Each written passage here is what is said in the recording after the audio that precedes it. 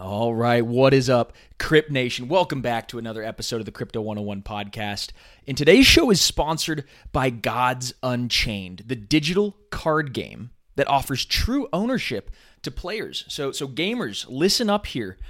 Cards are minted on Ethereum, meaning users can trade, sell, and program their assets however they like. And actually, a new expansion set just got released with limited edition cards and ERC-20 chests available for sale. And if you miss out, you can hunt down these or other previously sold out chests on third-party sites like Uniswap. This game is the real deal, guys. It's helmed by experienced TCG legend Chris Clay of Magic: The Gathering.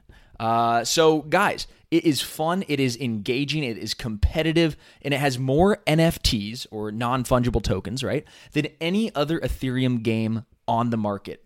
So you could support the channel, and you could try the game out for free. Just click the link in the show notes.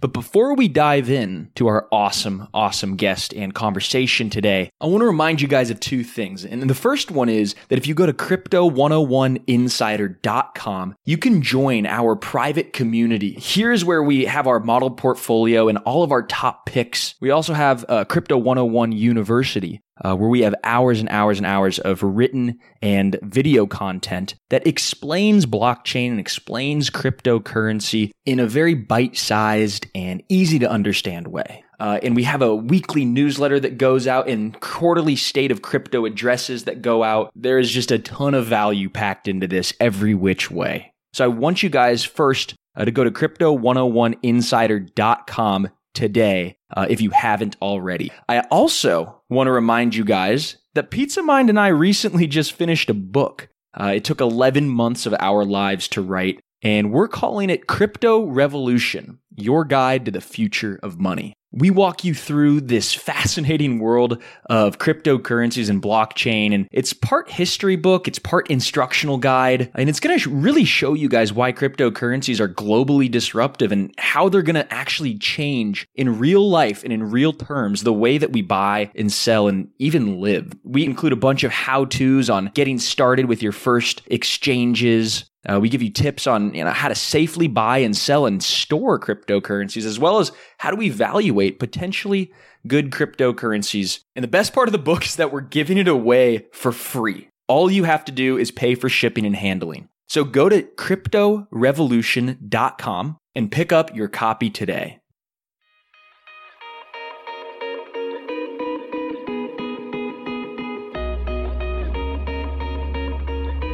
All right, everybody, all of you good, wonderful citizens of Crypt Nation, we are back with another intense episode here of Crypto 101 podcast. Pete, how are you doing, brother? You excited? I am super excited. This is a hot, scorching summer here in California. Things are on fire everywhere. Crypto's on fire.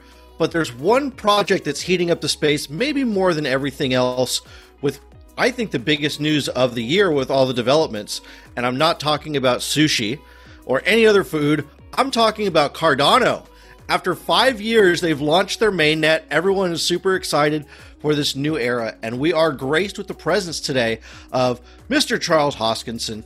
Welcome to the Crypto 101 podcast. Well, first a correction. We launched our mainnet back in September of 2017. We did the Shelley update in July, which is the one everybody was waiting for because we went from a static and federated system to a dynamic and decentralized system. Whether that makes you a cryptocurrency or not, I guess we're going to have to ask the Ripple guys. But certainly a major milestone in our project's history. Absolutely. I love it. We apologize for the misnomer there on the introduction here. Well, you always got to be spitting fire right out the gate. Absolutely. We would expect nothing less from you, Charles. So, because there's a lot of people that are just listening, maybe this is their very first crypto podcast they've ever heard because their friend said, "Oh my God, you got to send this to them. Charles Hoskinson's on." Give us a background on who you are, what you do, and what you were doing even before you got into crypto. How did you get to where you are today? Sure. I started wanting to be a mathematician, and then somewhere along the way, I decided being an entrepreneur was a bit more interesting and diverse than that dreary career sitting in a basement yelling at a blackboard saying, "Why doesn't this work?" So now I get to sit in the basement drinking whiskey, staring at a blackboard saying, why can't I make money? See, it's a very big change, right? But anyway, levity aside, I became an entrepreneur back in 2013. And basically, what I was really interested in was using emerging technology to give economic identity to those who don't have it. So this concept of economic identity is this idea that when you want a bank account, you can open a bank account. When you want an insurance policy, you can get an insurance policy. You have documentation. So for example, you can get loans. You have a credit score. People know who you are. They know if you're a good person, a bad person. They can run a background check on you. You can get employment. Billions of people live in a world where they have that. But the problem is that billions of people live in a world where they don't have that, or even when they have it, it's unstable. So all the wealth you accumulate can be lost when monsoon season comes or a war breaks out or something like that. So I saw cryptocurrencies and I said, wow, this whole cryptocurrency blockchain thing, it's really interesting, not because, well, fuck the government and burn everything down. No, it's interesting because it's the first time in human history where we have a new way of giving economic identity to people who don't have it and people already have it, where everybody's equal and it's free and fair. So Jeff Bezos has the same system that the poor person in Senegal has. They're basically the same in that respect. So I said, wow, that's really cool. I have to be part of this, but I had no clue how to be part of it. So, I remember what an old professor of mine used to tell me. He says, those who cannot do, teach. So that's what I'm going to do. I'll create some educational content. I'll create some courses, and then, maybe that'll get me into the space. So I released a class back in 2013 on Udemy called Bitcoin or How I Learned to Stop Worrying and Love Crypto. And I ended up getting more than 80,000 students for that course. Wow. And I got thousands of emails, and I met everybody. I met Roger Ver and Andreas Antonopoulos and all the big people in the space before they were big. And that really bootstrapped me into cryptocurrency. And then eventually I started a series of companies, but the one that I have run for now more than 5 years is Input Output. And what makes our organization special is we're really a research and engineering firm. And we have some of the best scientists and engineers in the world working for us. We have over 250 people from 40 different countries. We have 4 research labs. We've written more than 75 academic papers. A lot have gone through peer review at major venues, and over 1 million lines of code in really difficult languages like Haskell and so forth. And we use a lot of formal methods. And we build cryptocurrencies and we build blockchain systems. And our goal is to try to find a way to deploy these in places where people don't have economic identity and they can get it. So we've been to Mongolia, to the country of Georgia. We have an office in Ethiopia, and we do all kinds of cool projects there. And over the last 5 years, we've been really working on Cardano. It's one of our flagship products in that respect. And we've gotten it from kind of an academic novelty to a rapidly maturing and turning on system that has just recently become one of the most decentralized cryptocurrencies around. And very soon it's going to be a major competitor in the smart contract space for DeFi and for dApps in the developed world, and really an enabler of economic identity within the developing world. And that'll be a great consumption source for that DeFi and dApp revolution that's coming. Wow. Very powerful stuff. And there's a lot that we can unpack, but I want to stick on economic identity and that concept of identity while we're here before we move on. I was actually having an interesting conversation with my folks and my girlfriend the other day, trying to explain to them this new paradigm of cryptocurrency and decentralized identity. And I was trying to explain to them that, and I'm asking for your help here because I was grasping and I couldn't really drive the point home, but the idea that right now we use Facebook and Google to authenticate our identity to several different platforms. But in the future, we're using a decentralized identity. Could you kind of talk through how that works and maybe specifically how Cardano is solving problems like that? Yeah, the reality is that we live in a world where we have plenty and we have access to lots of things. The problem is that there are a lot of custodians and middlemen in this particular world, and we don't seem to mind them too much because they don't seem to get in the way too much here in the United States. But when you look to Ethiopia or Rwanda, either they're non-existent or they really do get in the way. So for example, when you go to get a car loan, most people can get a reasonable interest rate. When you go to get a loan in, let's say, Senegal or Ghana or Ethiopia, if you can get one, it can be up to 50%, 60%, 70% interest rates. The average is somewhere between 15 to 35% for microfinance transactions. And when you move money around, super cheap for us to do that and super easy for us to do that. PayPal or whatever. Remittances abroad 8% to 15% gets absorbed in the transaction. It can take up to 2 weeks for the money, sometimes a month for the money to arrive. Depends on the country and the location. So that's just one example. But then you look at identity and governance, and you very rightly say, well, hang on, we have all these identity providers like Equifax and background check people. And yeah, Google and Facebook certainly have a lot to say about your digital identity these days, and they own it. You don't own your own identity. They actually own your data. They know more about you than probably the CIA does at this point. So probably selling to them. So you have these custodians that basically get to decide your interface. And as we've seen with people being deplatformed, most recently when Joe Rogan moved from YouTube, for example, to Spotify, he said all the episodes would be available. Then suddenly a few episodes are missing. Suddenly some people get kicked off YouTube. Suddenly some people don't get to play on Twitter. It's becoming increasingly clear that more and more consolidated organizations are having control over who you are, how you are perceived as a person, what you're allowed to consume, what you're not allowed to consume, who you're allowed to do business with, who you're not allowed to do business with. So conversely, when you look at the cryptocurrency space, and we go to the other side of the aisle, that's basically getting rid of all the middlemen. And it's pushing power to the edges. Means you are your own bank. You are your own identity provider. You own your own property. You actually control those records. You are controlling the access to it, and it can't be taken from you. You can't be deplatformed. You can't be shut out.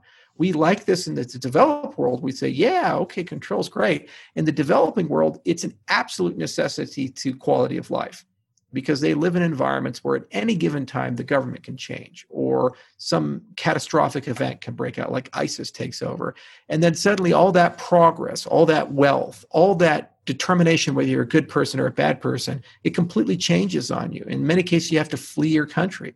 Millions and millions of people every year become what are called diaspora. They get pushed out of their own country. They become refugees.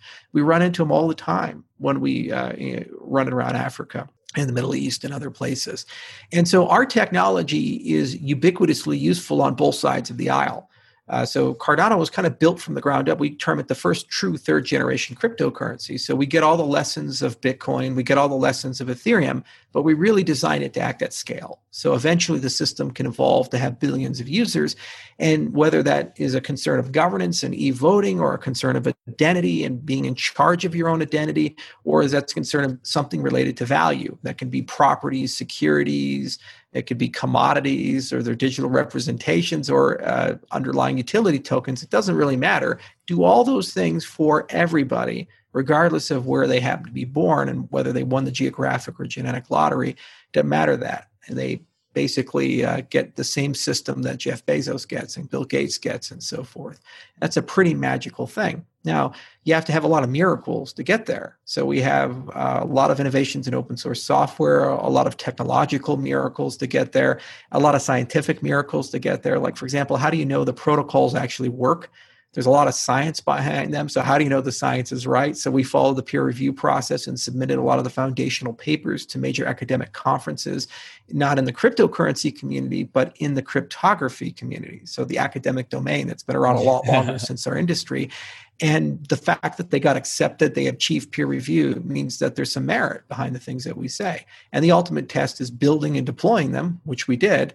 And now with the turning on of Shelley, we've gone from static and federated system to a completely decentralized system with over 1,200 stake pools, making us more than 100 times more decentralized in Bitcoin, which is a pretty amazing thing. And they're all competing with each other. They're advertising. Some of them are creating alliances. It's really cool to watch the game theory kind of roll its way out. And that's just kind of the first step. Next step is smart contracts. The next step after that's governance. And then we're going to add a lot of the scalability components on the tail that allows the system to achieve millions of users. That's really brilliant. And one of the coolest things from where Bryce and I get to sit is talking to folks like yourself that are trying to solve these problems that humanity has. And we've heard this from some of the smartest people in the world that I've ever met. And whether you know it or not, you guys are actually working together to solve this problem, even if it's under a different flag.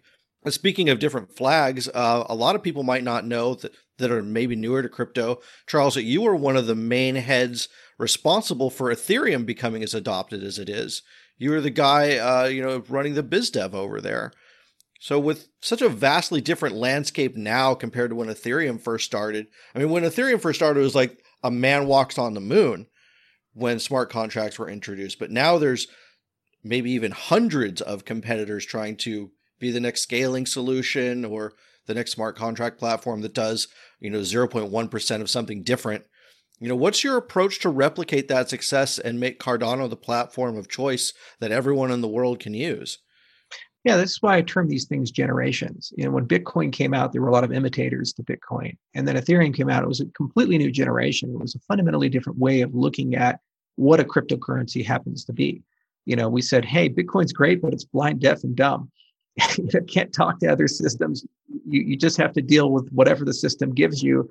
And it's not a particularly smart system. It's not denigrating Bitcoin. It was a revolution for its time, but it was only designed to do one thing.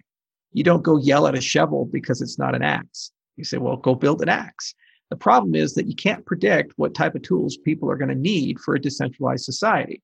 So while you can be very clever and give people, an axe and a shovel and a pickaxe, what happens when they need something else? What happens when they need something really sophisticated, like a tractor? Well, who's going to go build that? And if it's just used by one person, then even if it's necessary for them, they're not going to get it because the protocol can't accommodate it and they're too small of a constituency. So the idea was almost like when JavaScript came to the web browser and we said, hey, let's add smart contracts in, and then you can build your own tools. That means you can build your own applications. The problem is threefold. One, it's a problem of scale. So these systems are replicated by design. Yeah. What that means is that they're only as good as their weakest link. So if one computer can't do it, then you can never scale beyond that. So that's why Ethereum has these high gas fees. It's why Bitcoin has historically been bottlenecks, why you have a lot of throttling inside the system. It was never designed to get resources as people gain the system, people join the system. The second problem is one of interoperability. As I mentioned, Bitcoin is blind, deaf, and dumb. Well, Ethereum, to a certain extent, is still its own system, and it makes no special provisions to talk to other systems. You can do that with smart contracts, but it's a very expensive proposition. If you look at BTC Relay and these other projects historically have existed, it doesn't really make a lot of sense to say the only way you can talk to another system is every time you do it, it costs you $10 or $15. That just doesn't make sense. And then third, there's a sustainability issue. And this is really the golden rule, the who pays and who decides. And the golden rule is he who has the gold makes the rules.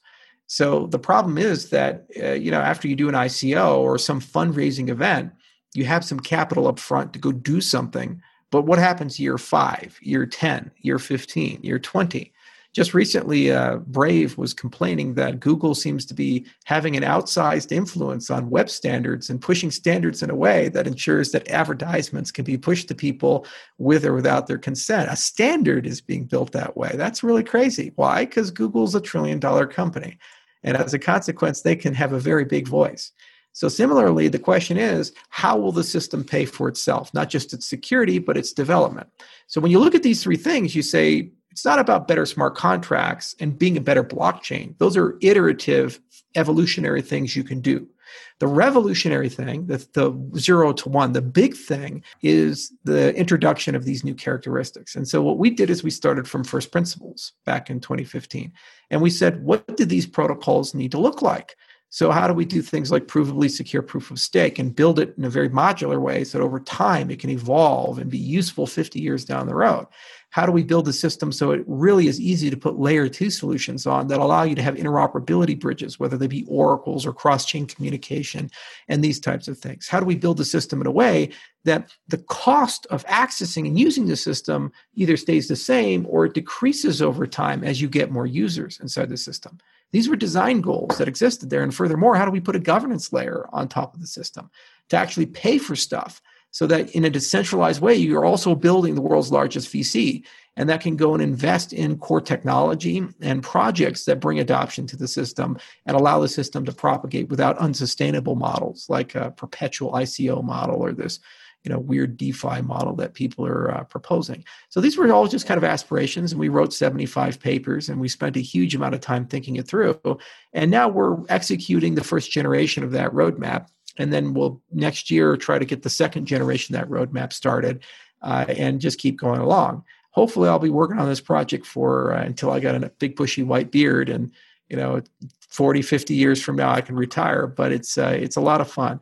Now, in particular competitive areas, there were a lot of little things that we had to think about. Like, for example, the smart contract model, Bitcoin was fundamentally right in a certain respect. They have something called the UTXO model, and Ethereum has kind of this global accounts model. Well, UTXO is really nice because it's pass-fail and it's kind of a local concern. You only pay attention to the things that exist in your wallet. Whereas at accounts, it's like a global concern. Everybody has to know each other's business. That's not really good when you talk about a distributed system. So what we did is we started with the Bitcoin model and we extended it, literally. We call it the extended UTXO model. And then we allow smart contracts to sit on top there. And it makes it a lot easier to compute gas costs. It makes it a lot easier to shard the system. And it makes it a lot easier to prove correctness for transactions and interdependencies, the transitive interdependencies in the graph. But we didn't just assume that. What we did is we hired some of the best programming language people around. People who have been writing programming languages for 35 years, like Phil Wadler, who created Haskell, for example, and others. And we built this beautiful team. And we said, just go think about smart contracts for a few years and come back to us after you guys, kind of have a clue. So they wrote all these papers. They did all this work. We formalized the EVM with a firm called Runtime Verification. And along the way, we learned a lot about that entire model, from gas economics to the verification of smart contracts. And what we discovered is that you have to have a holistic model. You can't just write a language and say, oh, our language is better than your language, or our accounting model is better than your accounting model, because applications, they don't work that way.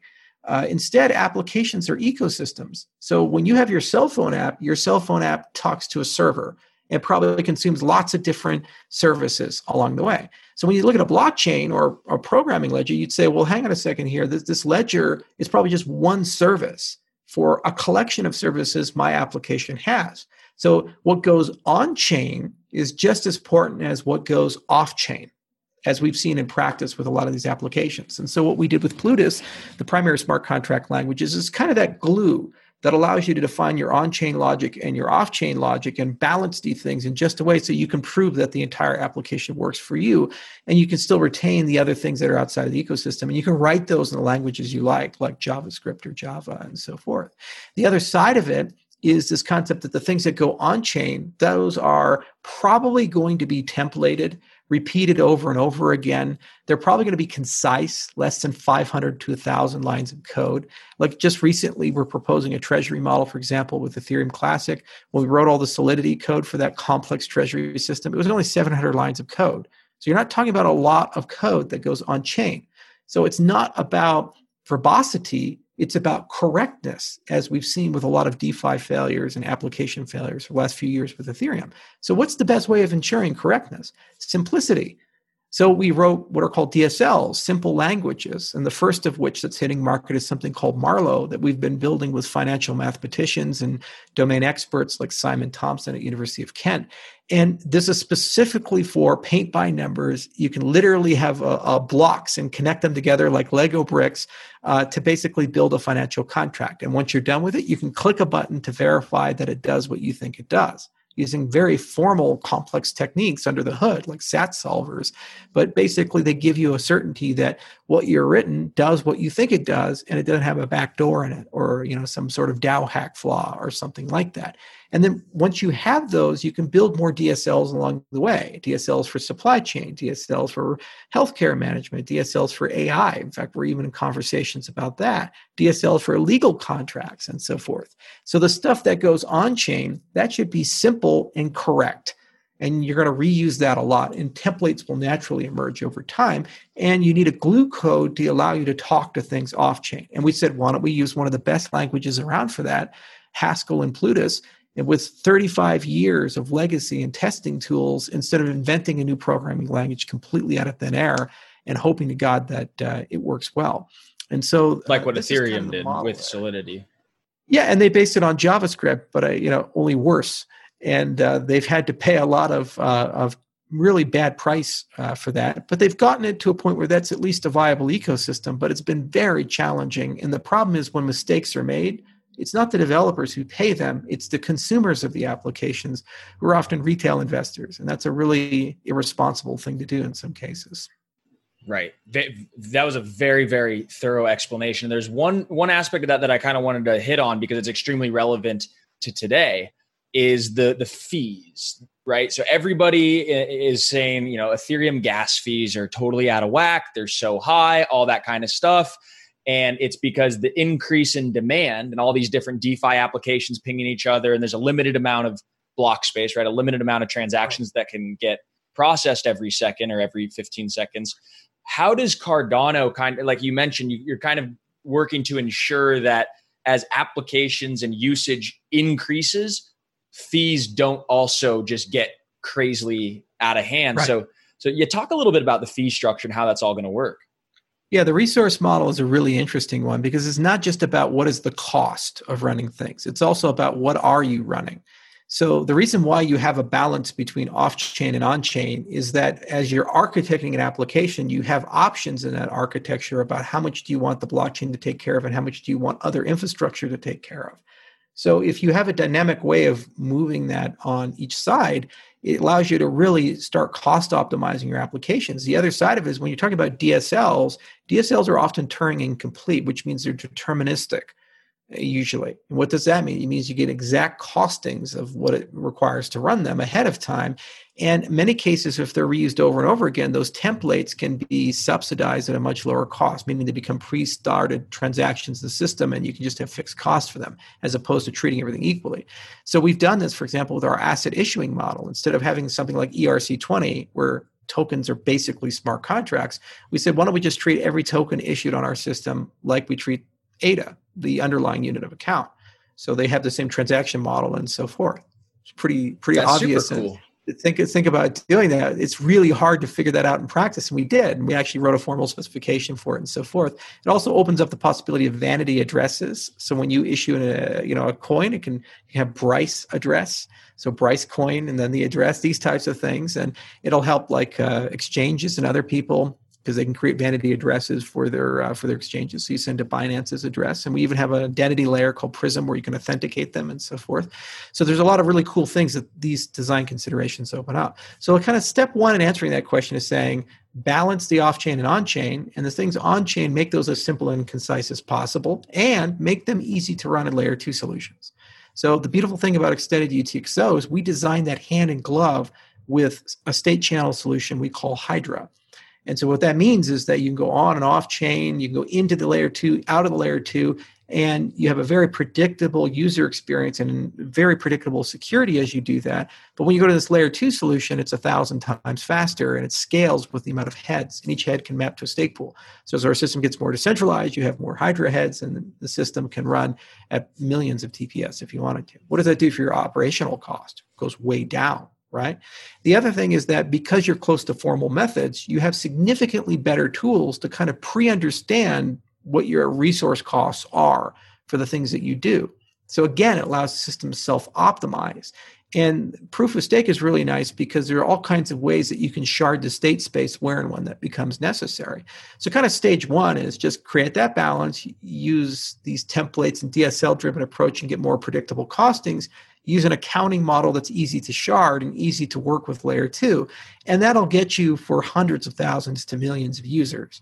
And then build the system in a way that when you want to go from millions to billions, it's very straightforward on how to shard that system and run a much more exotic state space. The problem with Ethereum 2 is that they decided to go straight to the sharding solution. And the problem with sharding is it adds exponential complexity to everything. And so even small things like your clock not being right, the whole system collapses. And you also lose a lot of security along the way. And then you have availability problems, and you have to invent new data structures like coded Merkle trees and all this stuff. And I think it's more than they anticipated that they wanted. So I think you can get a lot of mileage out of this model for 3 to 5 years, giving you plenty of time in the luxury of doing sharding correctly and not really trading much security or availability, but being able to gain true scale. And by the way, you have this beautiful set of actors who can kind of act as super nodes to distribute computation and other things. The other thing is there's this secondary technology that's growing at an exponential rate, and that's ZK snarks. And that's not clear where that's going, but there's a lot of magic there. And it's in a broader class of things called verified computation or outsourceable computation. So the idea is that, let's say, you don't trust Aaron. Sorry, Aaron, but Aaron's got a lot of computational power. So what you do is you say, all right, you do everything I want you to do, computationally speaking, but you're going to give me a proof that you did it correctly. So you don't have to redo his computation, but you're able to verify from the proof that the things that he did for you are correct. And then you pay Aaron. When you're in that kind of a market, you don't need a replicated virtual machine to do your execution then. You just need that to check your proofs, which are consistent and much, much, much, much smaller, orders of magnitude, like log space versus where you're going. So what does that mean? It means that everybody in the system can be a company. Enjoy all your favorite sports like never before at BetMGM. Sign up using code Buckeye and receive up to $1,500 back in bonus bets if you don't win your first bet. When you register with BetMGM, you'll get instant access to a variety of parlay selection features, live betting options, and the best daily promotions in the business. And with BetMGM at your fingertips, every play and every game matters more than ever. Place your money line, prop, or parlay bets with the king of sportsbooks today. Sign up using code Buckeye and receive up to $1,500 back in bonus bets if you don't win your first bet. BetMGM and GameSense remind you to play responsibly. 21 plus and present in Ohio, subject to eligibility requirements. Rewards are non-withdrawable bonus bets that expire in 7 days. Gambling problem? Call 1-800-GAMBLER. In partnership with MGM Northfield Park.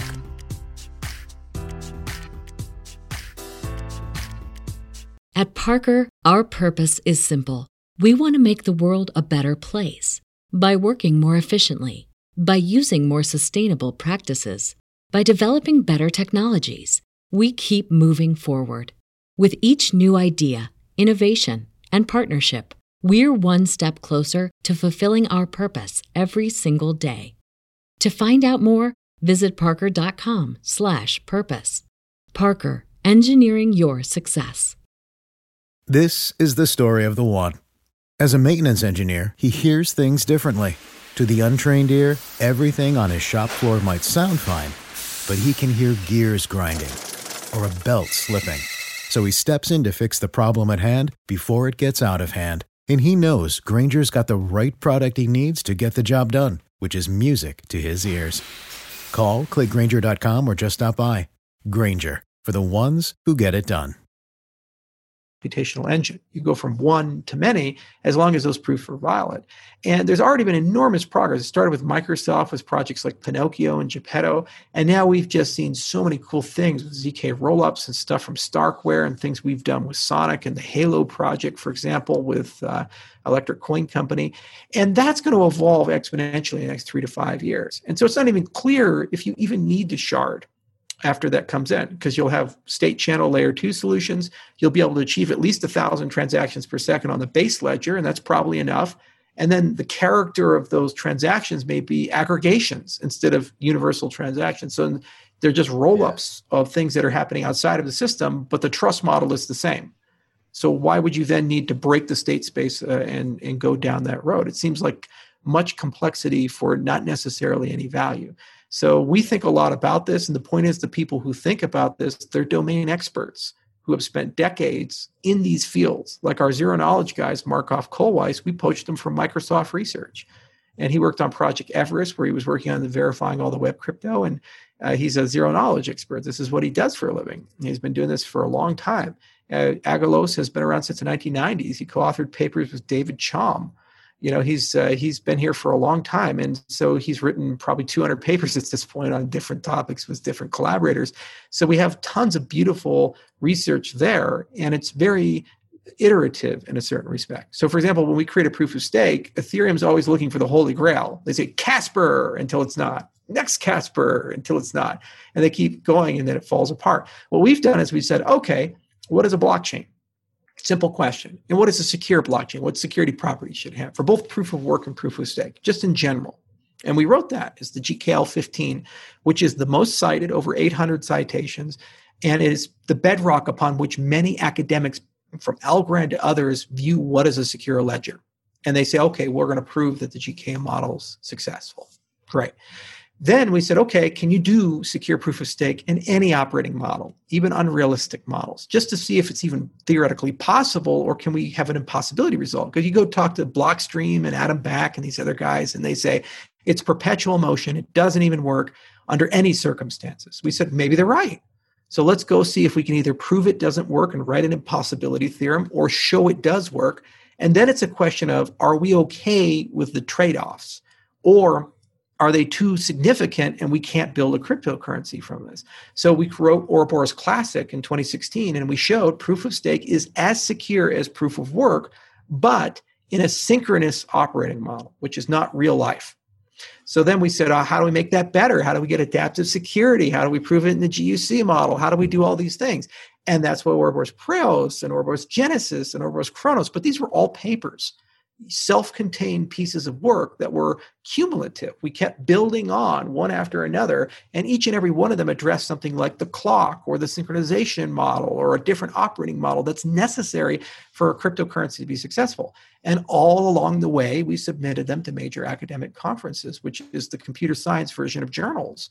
So we had Crypto and Eurocrypt and CCS. These are major conferences that only accept 10 to 15% of papers that are submitted, and papers submitted by people out of Harvard and MIT and other places. They're not easy to get into these conferences. And all along the way, we kept building and building and building and building. That was the model we followed. And it was the same for the programming language side. It's the same for how we design the ledger rules with formal systems and along the way. So this gives us a domain mastery that you need to have when you need to adapt and evolve and change things, especially quickly, because you know what you can't do, what you can do, what trade-offs you can accept.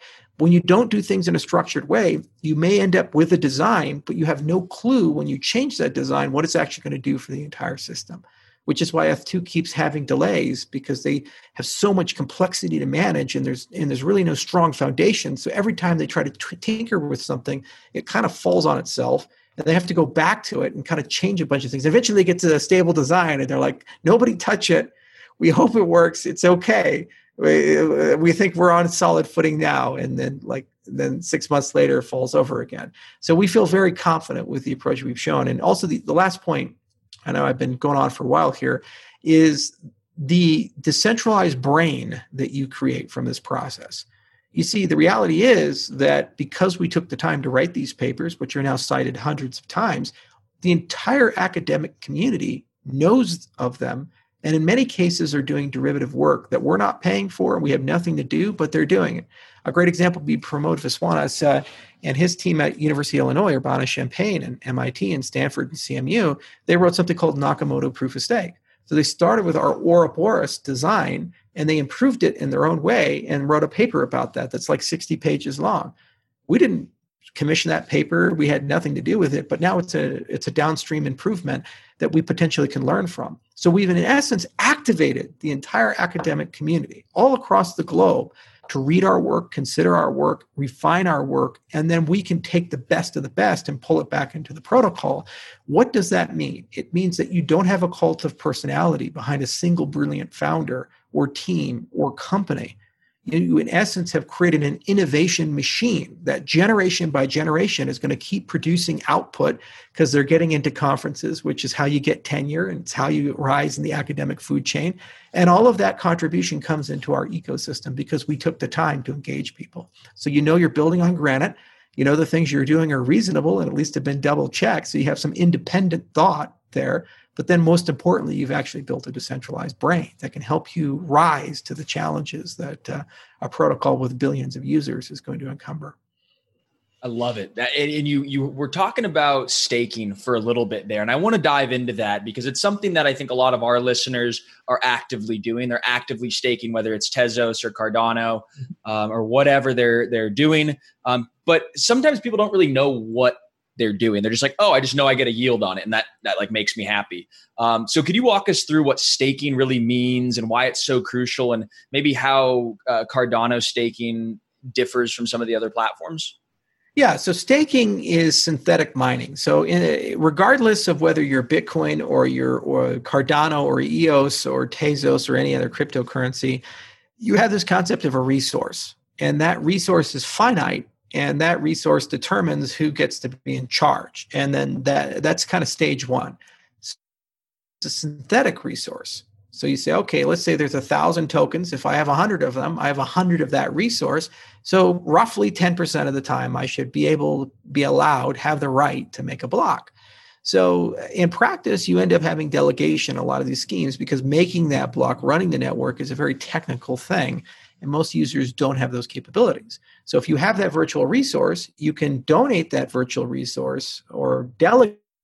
I had a lot of GPU miners. I had AMD 50A50s and Crossfire, 4 of them. And I had 1.2, I think, gigahashes of mining power. I thought I was the big kid on the block. And I used the Slush mining pool. So I downloaded some special software. I just left my computer on, and like magic, every day I'd show up and I'd have a few Bitcoin. And I was like, wow, this is incredible. Back then, Bitcoin was pretty cheap. It was like $4. Actually, it was even cheaper than that. So I was like, okay, all right. I almost could pay for power with my mining. And I ended up trading a lot of those Bitcoin in for an Xbox 360 on BitMint. So, damn. But anyway, that's basically what mining is about. It's like you have a virtual resource or an actual resource, and then the amount you possess gives you basically a chance to advance the state of the network. And you can either delegate that chance to a third party, as I did with a mining pool, or as many people do in proof of stake systems, to stake pools. And what makes Ouroboros really special is it's the maximally flexible system. So systems like DPoS, they just pre-pick a quorum and you kind of vote on who's in charge. The amount of votes you have are proportional to the amount of stake you have, and then they're trusted to go run the system, but it's very inflexible. Systems like Ouroboros are elastic. So they can have 100 stake pools, 1,000 stake pools, 10,000 stake pools. And we designed the system that as the price of ADA goes up, it's very easy to modify the economic parameters in the system so that you get more and more and more and more of these stake pools. So your average stake pool is always of a reasonable size, and you don't have this massive consolidation of power into one particular group. And that's advantageous on 2 dimensions. One is a decentralization dimension. So you get more decentralized over time as the system gets more expensive, which is the opposite of Bitcoin. As the system gets more valuable, you tend to have mass federation, and that's why we have less than 10 mining pools that control Bitcoin. The other dimension is that these pools are service providers. Okay, so as they exist, they offer more than just staking services. They offer layer 2 solutions. They offer cross-chain communication solutions. They can run all kinds of additional protocols on top of the Cardano protocol. So you're creating a marketplace of decentralized service providers for your system who are already kind of pre-vetted, pre-trusted. They already have a reputation metric within the system. So this allows you basically to kind of start replicating the Amazon Web Services and the Rackspaces of the world and doing all kinds of things for decentralized infrastructure, which is really cool stuff. Now, there's a lot of specific differences between how Tezos and Polkadot and EOS do things under the hood, from how we generate random numbers and what type of VRF we use, or if they use a different thing. And I mean, those are, things domain experts argue over. The thing you have to care about is it performant? Is it stable? Is it going to be reliable long-term? Are the economics sustainable, especially in the reward mechanics? And for example, with our reward mechanics, we started from the top. We went to Oxford and we worked with a prominent professor there named Elias Kasoupas, and we wrote several papers trying to talk about non-myopic equilibria and all these other mechanism design terminology that's kind of a word salad. But the long and the short is we did a lot of mathematical modeling, and then we tested that mathematical modeling first with an incentivized test net and now with our system. And what we've noticed is we have overwhelming participation, and our network quality rate is above 99% right now. Almost everybody who's up to make a block makes a block. So as our system gets more and more decentralized, it is reliably doing things, and reliably doing things that are 100 times more decentralized, and I think 150 times faster than Bitcoin, which is a really incredible achievement, given that our entire system can run with about 10 kilowatts of power, and Bitcoin's about 1,600 times more energy inefficient. You have to use like all the energy of Switzerland to run that system. I've got a personal question, Charles. You have the weight of all this stuff going on all the time in your head. I mean, we haven't even touched on Emurgo or Polymath or any of these other amazing things that you're involved with. How do you relax and unwind at night? Are there any books or music that really help you kind of clear your head and get, when you're thinking about the vision for the future, it's foggy. Like, what helps you really clear it? That's a great question, too. You have to have work-life balance for it to be sustainable. It's not just the burdens of the job. It's the fact that our industry in particular is overwhelmingly toxic in certain respects. I've never been in a business where your competitors don't just say, we disagree with you, we think our vision's better. They say you're a criminal. Just recently, Adam Back compared me to Charles Ponzi. I've met Adam Back. I've seen him probably 3-4 dozen times at different conferences. We've had conversations, always cordial. And then suddenly over Twitter, I'm Charles Ponzi because he disagrees with proof of stake. It's an extraordinary reality, and it's definitely emotionally draining from a certain respect. So you really do have to have a lot of mechanisms to rest and recharge. And my side, I use a lot of different techniques. One, I'm a big fan of flotation tanks. Haven't been able to do much of that lately because of coronavirus, but they're great. Second, I meditate every day, and I bought a Muse. It's an electroencephalograph that knows when your brain is calm and when your brain is active, and then you can use it to kind of help train and guide you with meditation so you know you're in a proper meditative state, because that's always difficult. I do a lot of breathing exercises and these types of things. And recently I started studying heart rate variability, and there's a lot of great tools that you can use to do that. Second, you have to regulate your sleep schedule. So I have this beautiful thing right here. You kind of put it on, you can put it on over your glasses and so forth, and it actually turns on blue light on your eyes. So you can use this to regulate your melatonin cycles. In fact, I'll even show you guys what it looks like here. Because blue light is something that inhibits melatonin. Is that right? Like when you're looking at your phone, let me take my glasses off so you can, a little easier for you guys to see. Yeah, so that's blue light going in my eyes right now. And actually what it happens is when you do this early in the morning between 7 a.m. to 9 a.m., what you do is you inhibit melatonin production for about 12 hours. So it resets your circadian rhythm, so you start getting tired around 7, 8 o'clock at night, and you have maximal production around 10, 11. So you have to do that, combine that with workout and these types of things. That helps a lot. So there's a lot of biofeedback devices and, just good old-fashioned stress reduction techniques like mindfulness that you can use to really help things through. The other thing is you have to make sure that you balance the actual time you spend working from the other activities. Like you need to make sure you invest in your friends and your family and these things. And I live on a farm, and so I have a lot of demands there, like animals and other things. I got chickens and horses and mini goats and mini donkeys, and I grow hay on the farm and so forth. And you kind of have to pay attention to these things because your crops die or your animals starve to death if you don't pay attention to them. So it kind of forces that constant vigilance of context shifting, where you have time to just focus on one thing and just do that thing and, turn off the phone. So yeah, it's a combination of good diet, exercise, sleep hygiene, balancing of tasks, making sure that when you context shift, you can deep focus on those things, and it helps you with all that stuff.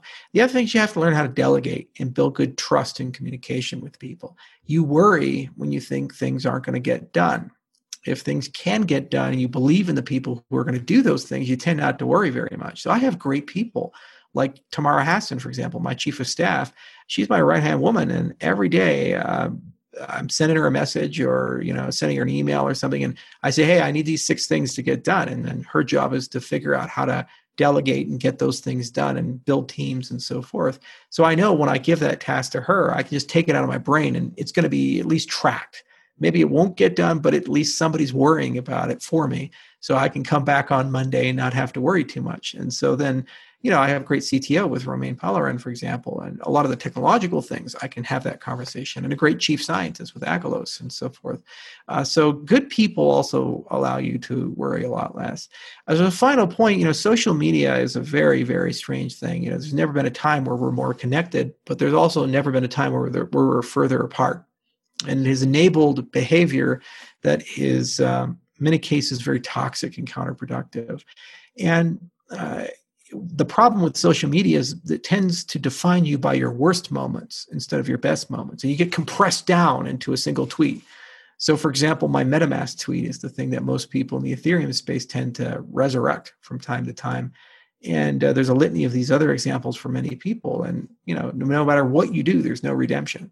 You can never escape a single statement or activity or mistake or misspeaking or whatever. And so the way to transcend all of that is just simply to stop caring. What you do is you just say, guys, I does not care. I don't give a shit. And then all of a sudden they lose all the power, because at the end of the day, it's not real life. Social media is not real life. People tend to treat it that way. And unfortunately, the woke mobs and other people have been able to destroy people's lives. But I'm in a position where I own my own company and I'm independently wealthy. So I really can just do whatever the hell I want. Like, we have a good life. Yeah, one of the sayings that I think relates here that I've held is that wolves don't concern themselves with opinions of the sheep. Yeah, that was the lion. The lion doesn't consider The lion. Yeah. Well, yeah, wolves eat the sheep. That's exactly right. And most people don't have that privilege in a certain respect, but you still can develop an attitude of focus on real people. And I have a rule that I don't get upset unless they say it to my face, because at least they had the courage to say it to my face, and I'll take them seriously at that point. If they're only going to say it over the web, then fuck them. It doesn't really matter. You just don't care. So I think you have to have a healthy dosing of all of that. And unfortunately, it's very difficult, especially for people over the age of 40 or 50 who aren't natively used to social media and these channels, to interface with them, because they just get treated horrifically badly. And then it just emotionally eats away at them. You can see it's taken a very significant toll on guys like Jordan Peterson, for example, who's a very level-headed, well thought out, well put together guy. Even so, he's become a drug addict, and he's had a lot of problems in his life as a consequence of the fame and notoriety that his station affords. And it easily eats away at people if they're not prepared for it, or enables your worst impulses. As we've seen with people like Trump, for example, where the guy's the leader of the world, but he's still tweeting at 3:00 in the morning, attacking people as if he was, having a one-on-one conversation. Whether you support him or you don't support him, that's really not conduct becoming of the office in that respect. So you have to avoid those temptations, and it's very difficult. I've succumbed to them many times. My media director and other people remind me of that on an almost weekly basis, every now and then. But you also have to have the courage to stand up for things you believe in, and just have some fun along the way. I think one of the greatest community management tools has been my AMAs. If you go to my YouTube channel, you can see almost every week I'm having 2-hour, 3-hour conversations with my community. And it also helps you, keep you grounded, because it reminds you that these trolls aren't real people. The real people are the ones who show up and they ask. Like, let me show you something really cool. This was a gift. So this right here is a piece of art that somebody, I never met the person, commissioned. And basically it's the Cardano logo, but it's very special. It has 1,000 dots on it. So one of our milestones for Cardano was having 1,000 stake pools. So some guy just said, hey, let's do the Cardano logo and have a piece of art made and have 1,000 dots, and they're actually layered on top of each other. So there's like 10 dots in each of these. Let's have 1,000 dots put on, and let's just send it to Charles. So some guy just showed up at my office, the artist.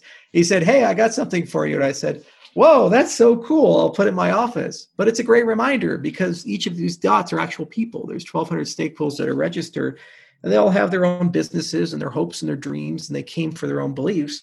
And those are the other things that kind of keep you grounded and level, is that that you're not alone. You're with an army. You're with people.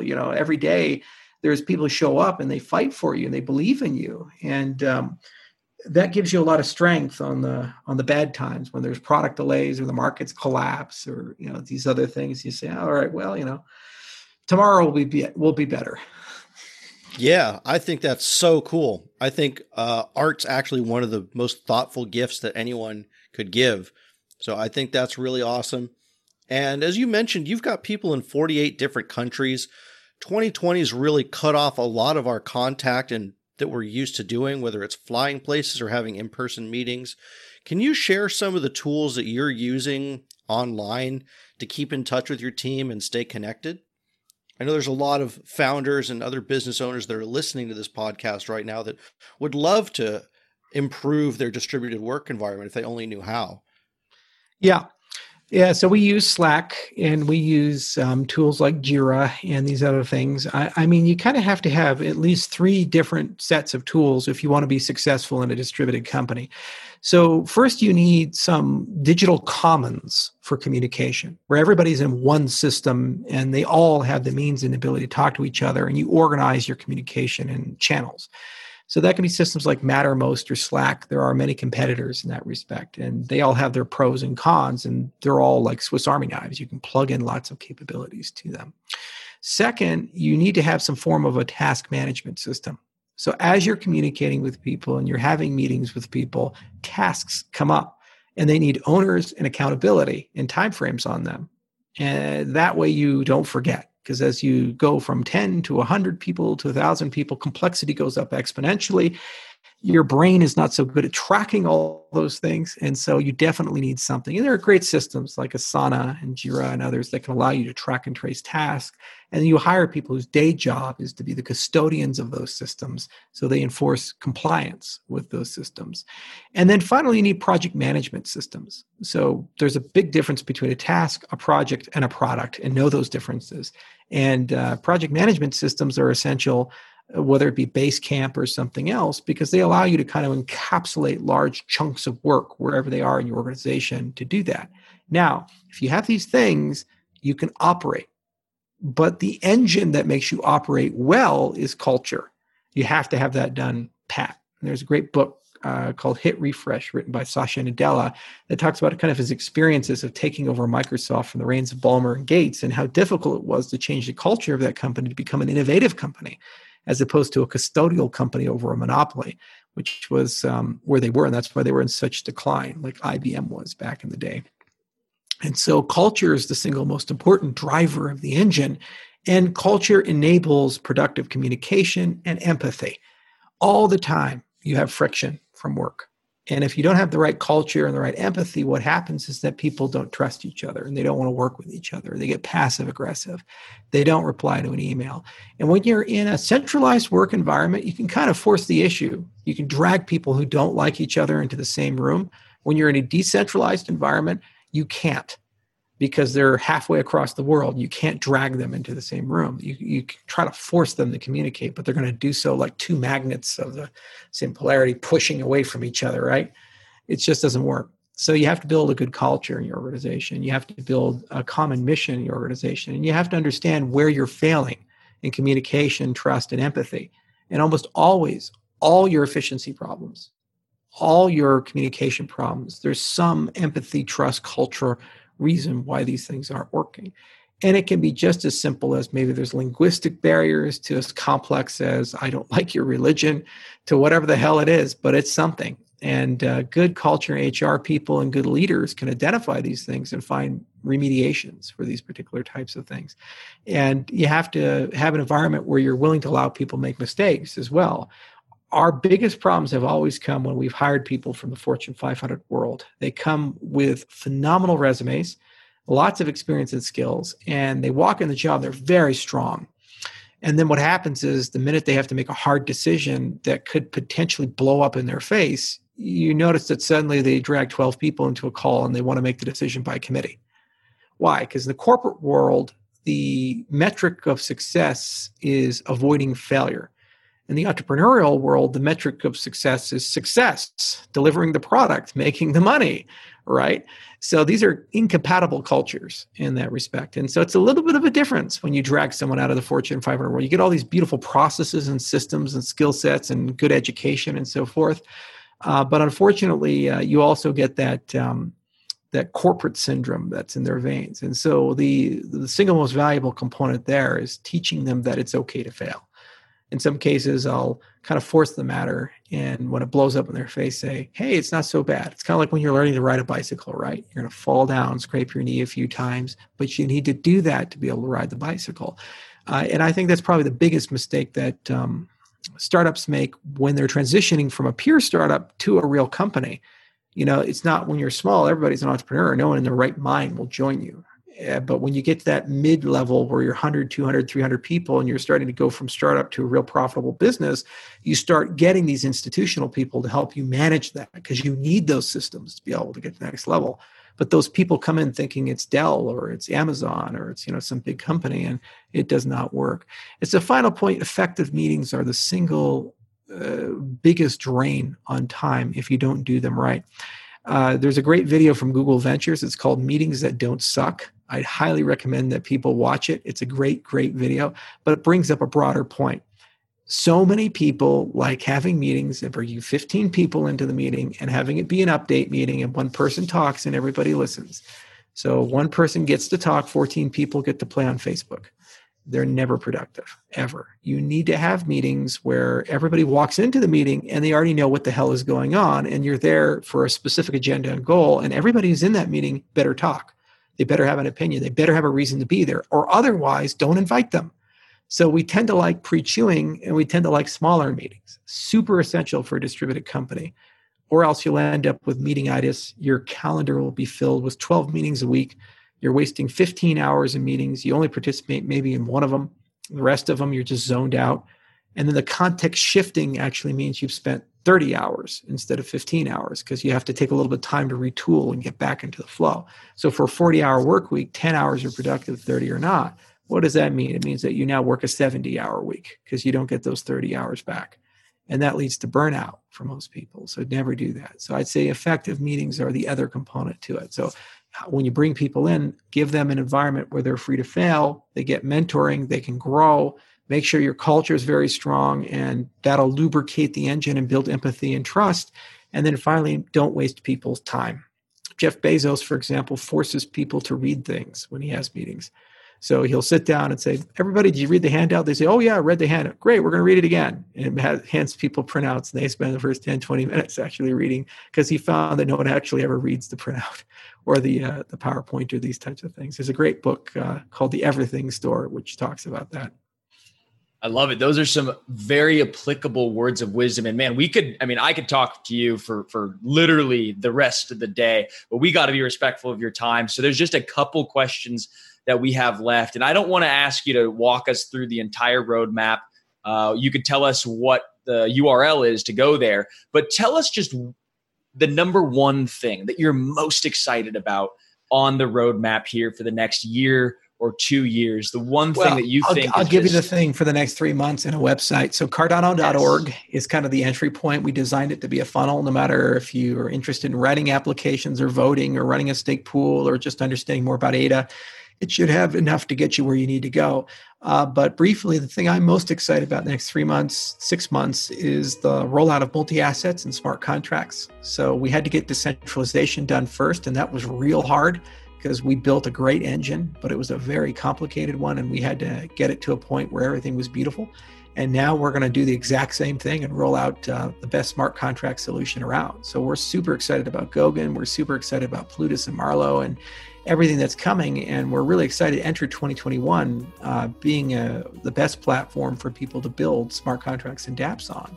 All right, everybody, take care. We will see you next week with another great episode here of the Crypto 101 podcast.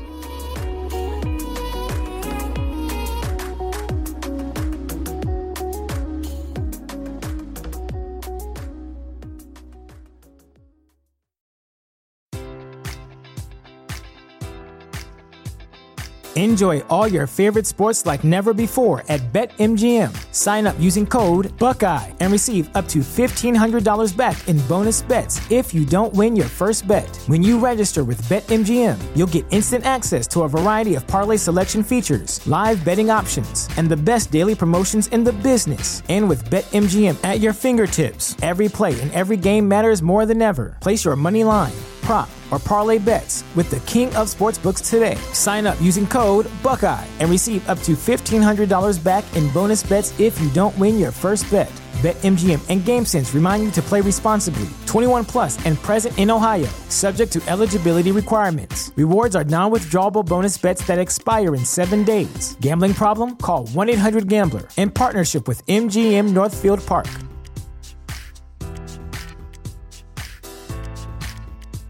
Save big on your Memorial Day barbecue, all in the Kroger app. Get 3-pound rolls of juicy 80% lean ground beef for $3.49 a pound with a digital coupon. Then get select varieties of flavorful Powerade, Body Armor Super Drink, or Arizona tea for 77 cents each, all with your card. Shop these deals at your local Kroger, less than 5 miles away. Or tap the screen now to download the Kroger app to save big today. Kroger, fresh for everyone. Prices and product availability subject to change. Restrictions apply. See site for details.